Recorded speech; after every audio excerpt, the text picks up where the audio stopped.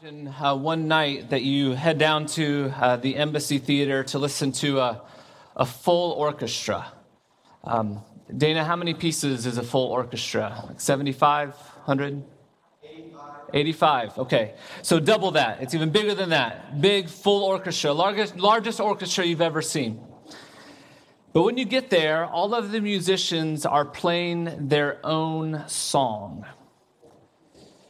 A few violins are playing some Mozart, and the saxes are playing jazz, and the trombones have some big band thing going on. There's no order, and it's just chaos. It's just noise. And then a conductor comes on, and he stands up in front of the orchestra, and he taps his wand, and a few of the musicians start to pay attention. A few of them begin to play the same piece. Not all of them, but just a dozen or so. And if you listen really closely, you can hear that one tune that's being played, but it's hidden. It's quiet underneath all of the noise and all of the chaos. But slowly, one by one, new instruments start to join in and stop playing their own song and begin to play the song that the conductor has composed and conducted. And eventually, after you listen for what seems like forever, about half of the musicians are now playing the same tune, following the conductor. And you can begin to hear that tune a little bit better, but still just barely, because everyone else keeps playing whatever it is that they want. And eventually, the conductor stops everyone. And everyone who has refused to play his song, they have their instruments taken from them, and they are cast out of the embassy, never to play again. The kingdom of heaven is like this. Father, I pray that you would help us to hear these parables that you taught us. I pray that you would allow whatever force and challenge that they have for us, that we would receive it, and Lord, that it would make us either new or more fully committed disciples of Jesus. Amen. So in the rest of Matthew chapter 13, it contains 6 parables that Jesus teaches about the kingdom of heaven. Each of these parables begin with that phrase, the kingdom of heaven is like.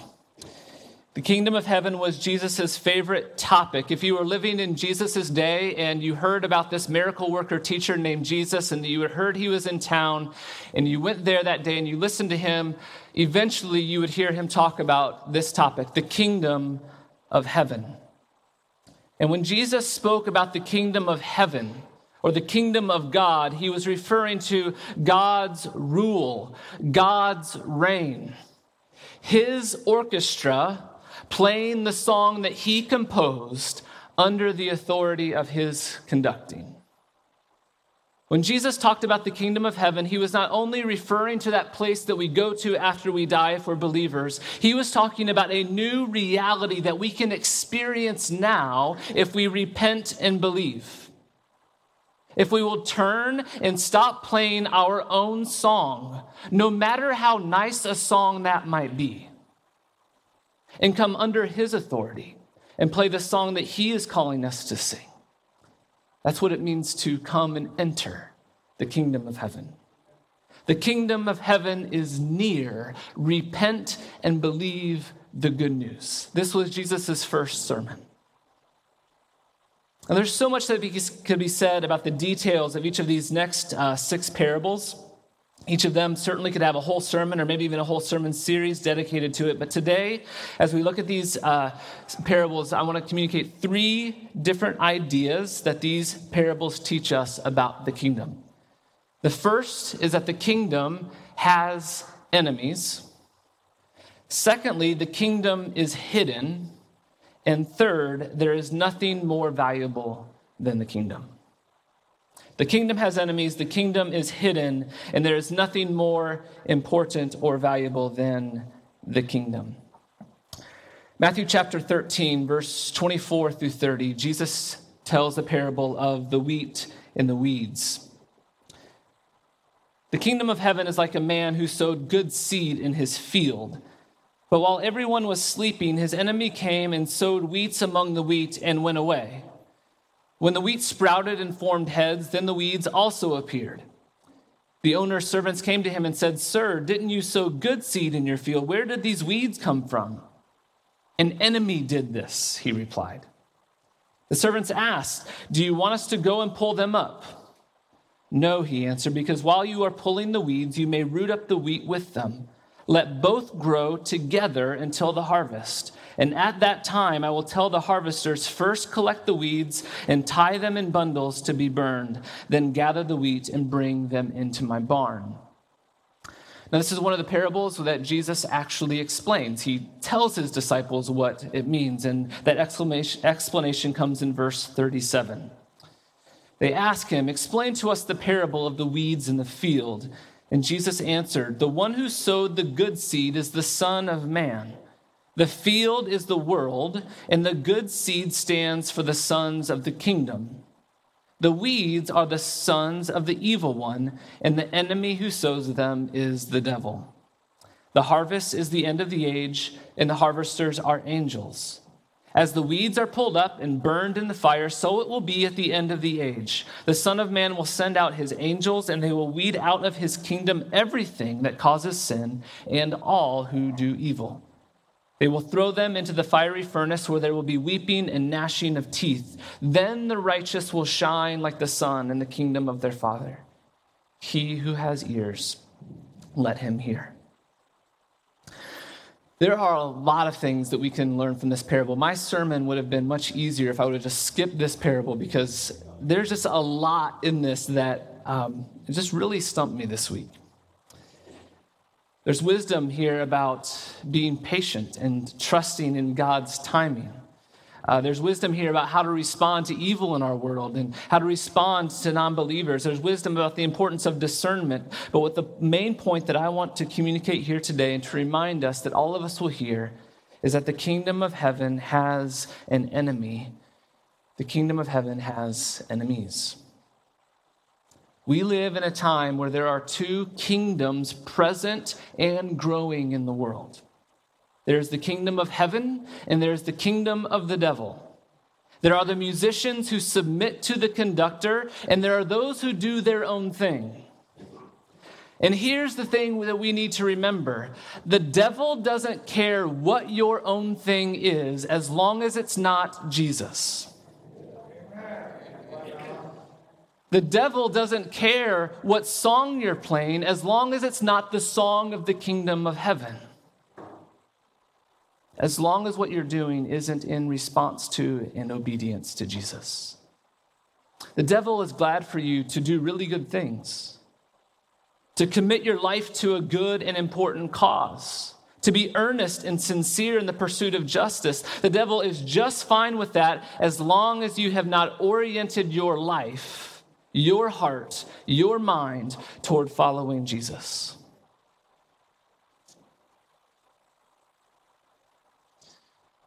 So Jesus tells us in this parable that from the time that he came, he began to sow the seeds of the kingdom, and he calls those seeds the sons of the kingdom. And from that time until today, the kingdom of heaven and the kingdom of the devil have grown up together at the same time. They are growing side by side in the world. And sometimes, he tells us, it's even going to be hard to tell the difference between the sons of the kingdom of heaven and the sons of the evil one. Because again, the devil's just fine with you committing your life to all kinds of good things. Katie and I had neighbors when we lived in Vancouver right across the street. They were wonderful people. They would sometimes remember our birthdays. If they had a bit of extra food for a meal, they would bring over extras for us. They invited us for dinner quite a few times. Incredibly hospitable and loving people, not followers of the way of Jesus, but they were way loving and more neighborly than I've ever been. In their expressions of hospitality, they were far beyond me in neighborly kindness. And neighborly kindness is a theme of the song that the conductor is getting at. And while neighborly kindness at times matches the notes of the song that the conductor is conducting, doing those things is not what makes one a son of the kingdom. Becoming a son of the kingdom comes from repenting and believing.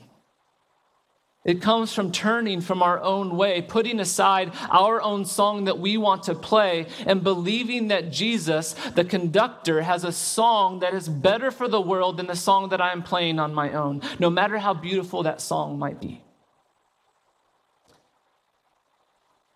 And if I play in response to him, if I follow him, that he will use my instrument and my song, whatever it is that I have to offer will become useful to him and to his kingdom. But in order to do that, we have to repent and believe. That's what's required to become a child of the kingdom. Jesus has sown the kingdom of heaven. Right now, the kingdom of heaven is growing in the world. It is taking root. In some places, it's growing very much underground. The roots are growing. In other places, the shoots are coming up out of the ground. In other places, there's a lot of fruit growing in the kingdom. And there are some places that needs a whole lot of pruning because it used to bear fruit and it doesn't anymore. But the kingdom of heaven is growing. And the kingdom of the devil is growing too.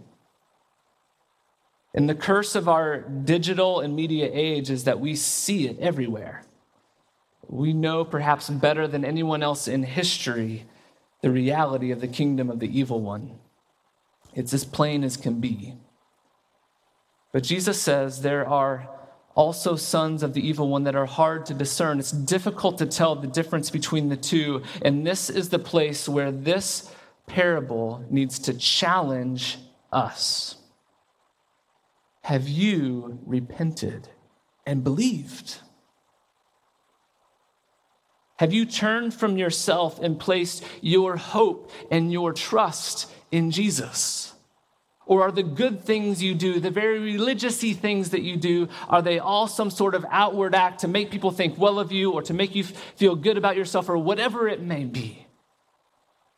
Harvest time is coming. And God is going to remove anyone and anything that does not belong. And everyone who insisted on playing their own song, no matter how beautiful that song may be, will suffer. There will be a fire of God's judgment, regret, anguish, heartache, pain, weeping and gnashing of teeth, as all of the evil and the evil ones are removed from the kingdom so that the sons of the kingdom can shine.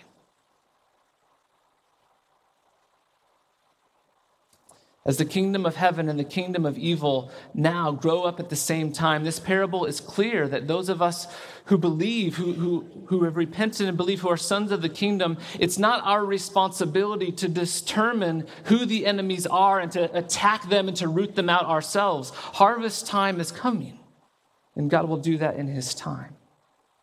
Our responsibility is to commit fully to the kingdom of heaven, to know our own hearts, to know ourselves, and to be sure that we have oriented our lives to Jesus, have trusted in him and are sons of the kingdom.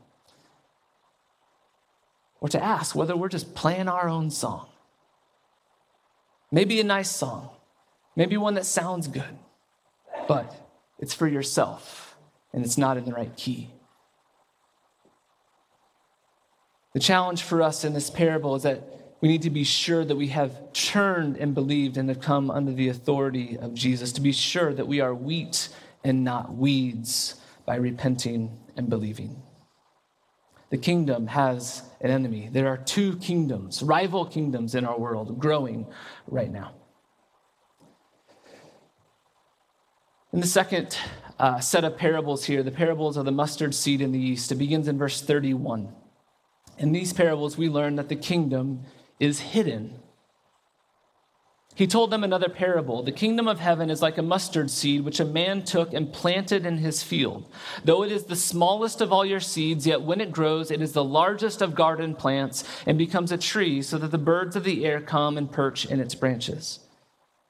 He told them still another parable. The kingdom of heaven is like yeast that a woman took and mixed into a large amount of flour until it worked all through the dough. The kingdom of heaven is not something that is easily found by just going about our lives and not paying attention. The kingdom of God is not advertised or televised or capitalized or politicized. We don't see it. It's hard for us to see. It's hidden. The kingdom of heaven is not something that's promoted or encouraged by our world. This parable tells us that the kingdom of heaven is hidden. And that's a problem for us, I think, especially as Americans, because we like big, flashy things that are impressive. We're the creators of Hollywood, right? We believe that the most important things are the things that everyone sees and notices. Things that are big and impressive are exciting. That's what we love and think are important. But that's not what Jesus says is important. The kingdom of heaven is like a mustard seed and like yeast. The kingdom of heaven and the things that belong to that kingdom are things that appear to be small and insignificant, but even though small and insignificant, have great effect. Mustard, when it takes root and is planted, within a year completely take over a field. It was considered an invasive species in Jesus' day. People didn't want it around because it just took over. Yeast, when it's placed into the dough, even though it's hidden, once it gets into that dough, you can't get it back out. You can't see it anymore. But it does its work by expanding and making the flour rise and making yummy bread.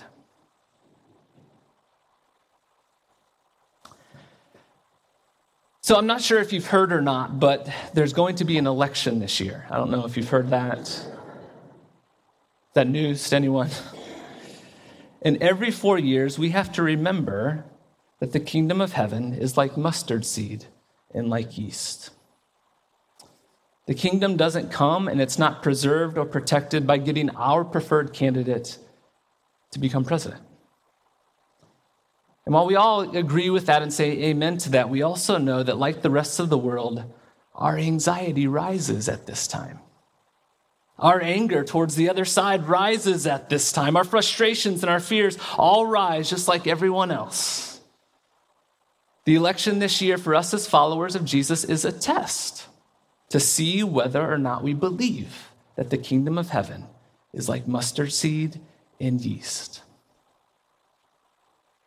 What does your anxiety around this season, what does that say about whether or not you've repented and believed the good news?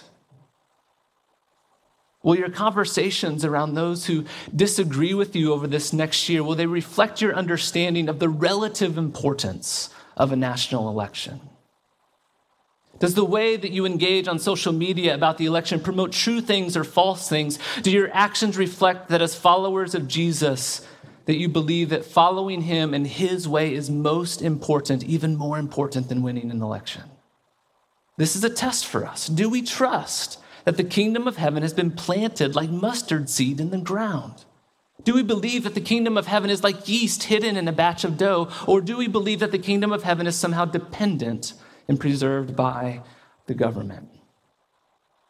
Jesus was offered a worldly, impressive kingdom. He was offered it out in the desert by the devil.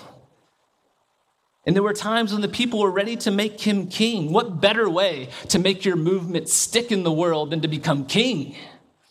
But he refused because he knew that the kingdom of heaven is like yeast, hidden in a batch of dough.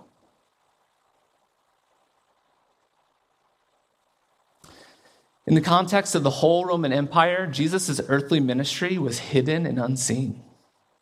It would be hundreds of years before Jesus' earthly ministry actually took hold and made a real visible impact on society. Hundreds of years. His 3 or so years of earthly ministry from a worldly perspective was small and insignificant and unimpressive. And yet, here we are, 2,000 years later, praising his name. The kingdom of heaven is like mustard seed, hidden in the ground. It's like yeast hidden in a batch of dough. And in order to be a part of what God has in mind, in order for you to come along with God and be about his work in the world, you don't have to accomplish great and flashy and brilliant things. You don't have to come up with some brilliant plan to change the world that will be marketed and televised. What Jesus says is, if you want to participate in the work of my kingdom, here's what you do. You start right where you are and you love your neighbor as yourself. You pray for your enemy and you do good to anyone who hurts you.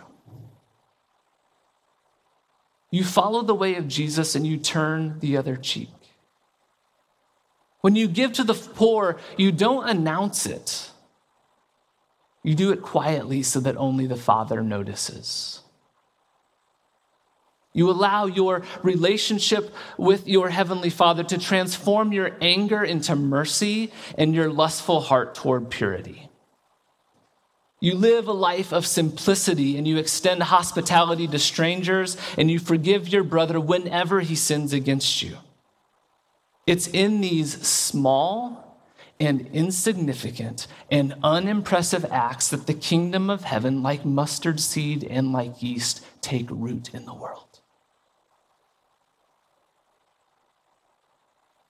The kingdom of heaven is not big and flashy. It is hidden. It is small. But the kingdom of heaven will be established on the earth. The mustard will take over the field. The yeast will do its work through the batch of dough. The kingdom of heaven is inevitable. It is coming. It cannot be stopped, but it will not be televised or commercialized or politicized.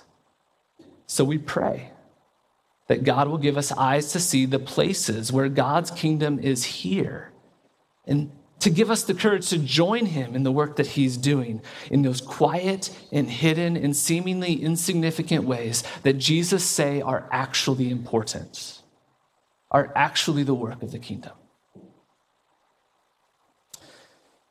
Third, the kingdom of heaven is more valuable than anything you can possess. Verse 44, the kingdom of heaven is like treasure hidden in a field. When a man found it, he hid it again, and then in his joy went and sold all he had and bought that field. Again, the kingdom of heaven is like a merchant looking for fine pearls. When he found one of great value, he went away and sold everything he had and bought it. The kingdom of heaven is more valuable than anything else that we can possess. And when we discover how valuable it is, we will repent and with joy turn away from our own agenda and enjoy and receive the kingdom that's given to us. These parables tell us that if we want to enter the kingdom of heaven, we have to believe that it's more valuable than anything else that we have. In both of these parables, someone finds something surprising and new, something that was unexpected. They found it and they realized that then acquiring this thing was more valuable than anything that they had worked for or gained or lived for or earned up to that point. In fact, anything that they had gained and lived for up to that point was now only useful to gain this other thing. The man that found the treasure realized that all of the things he had ever acquired, who knows how old this man was, and maybe he is a really rich man, but anything he had ever acquired now had to be sold because this treasure was more valuable. The merchant, a wealthy man who had spent his whole life buying and selling and using money in order to gain riches, he found one thing, one pearl that was more valuable than all of that he had gained. And he realized that all he gained before now became useful to him to acquire the kingdom, to acquire this pearl. If we return to the metaphor of the orchestra and the conductor, your instrument, your skill, whatever talent it is that you have, whatever you have acquired up to this point in your life, they now become useful for the kingdom. It's not that your instrument and skill are tossed aside. It's just that you stop playing whatever song you want and start using it to play the song that he wants. Your song, no matter how beautiful and good it might be, if it's not his song, just contributes to the noise and to the chaos. And so we have to submit to the authority of the composer and the conductor of the kingdom of heaven. Friends, there is nothing more important than this message. Nothing more important to your life now and to your eternal life than this message. The kingdom of heaven is near. Repent and believe the good news. The word repentance means to turn around, to turn from the particular bad things that we do. We know in our Christian life that we fall each day. We acknowledge those failures, and as followers of Jesus, we repent. We turn around, we turn away from them and toward Jesus. It's important to remember that repentance isn't just turning away from something, it's turning toward Jesus. To not only consider what we're turning away from, but to also be sure that we're turning to the one who can bring us life and healing and forgiveness. Repentance is reorienting our hopes and our priorities and our desires, reorienting our entire lives toward him and following him. And when we repent, we are offered forgiveness. The sins that we committed, that we repented from, are now covered over by the sacrifice of Jesus. In one place, Jesus says that this act of repentance is like being born again. What a wonderful phrase. The gift of new life. Remember that being born isn't the end of life. It's the beginning of a whole new life. This is repentance. It's the being born again. It's turning to something new. And we're called to believe. To repent and to believe. Believing does have to do with knowing and agreeing with the right things, the true things about who Jesus is, about right doctrine. It's also believing and placing our faith and our hope in Jesus and in the way that he teaches us to live. It's believing that we can trust him and follow him, and that his teachings for us are the very best for our soul and the very best for our relationships, the very best for our mental health. Following his teaching is the very best for our anxieties in this life. Following Jesus may not always make our life easier. It certainly won't make us rich and famous. But believing in him means that we believe, that we trust that his instructions for us will make us into the kind of people who are able to stand when the storms come. Believing in Jesus means that we trust that Jesus' teachings about how to live our lives are the best and most practical teachings about what it means to truly live a joy-filled, abundant life. We believe that Jesus is the smartest person that ever lived. He knows more about your soul than your psychiatrist. He knows more about human relationships than the best of counselors. He knows more about your marriage and your relationship with your children than your pastor. We believe that Jesus holds all of the treasures of knowledge in himself. And that his instructions for us then are not a burden, but are an invitation to a new way of life in the kingdom of heaven. We believe that his way of life that he calls us to and teaches us is the best course of life that will bring us true joy, true happiness, and true life to our community. We believe in Jesus. We believe that if we hear his words and if we put them into practice, then we are like a wise person who builds his house on a rock so that when the storms come, we will stand. We believe that when we repent and turn to him, that we receive that double cure to save us from the wrath of his judgment and to make us pure. Friends, have you come under the authority of the conductor who is composing and conducting the song of the kingdom of heaven that will be played and sung forever and ever? Or are you just playing your own song?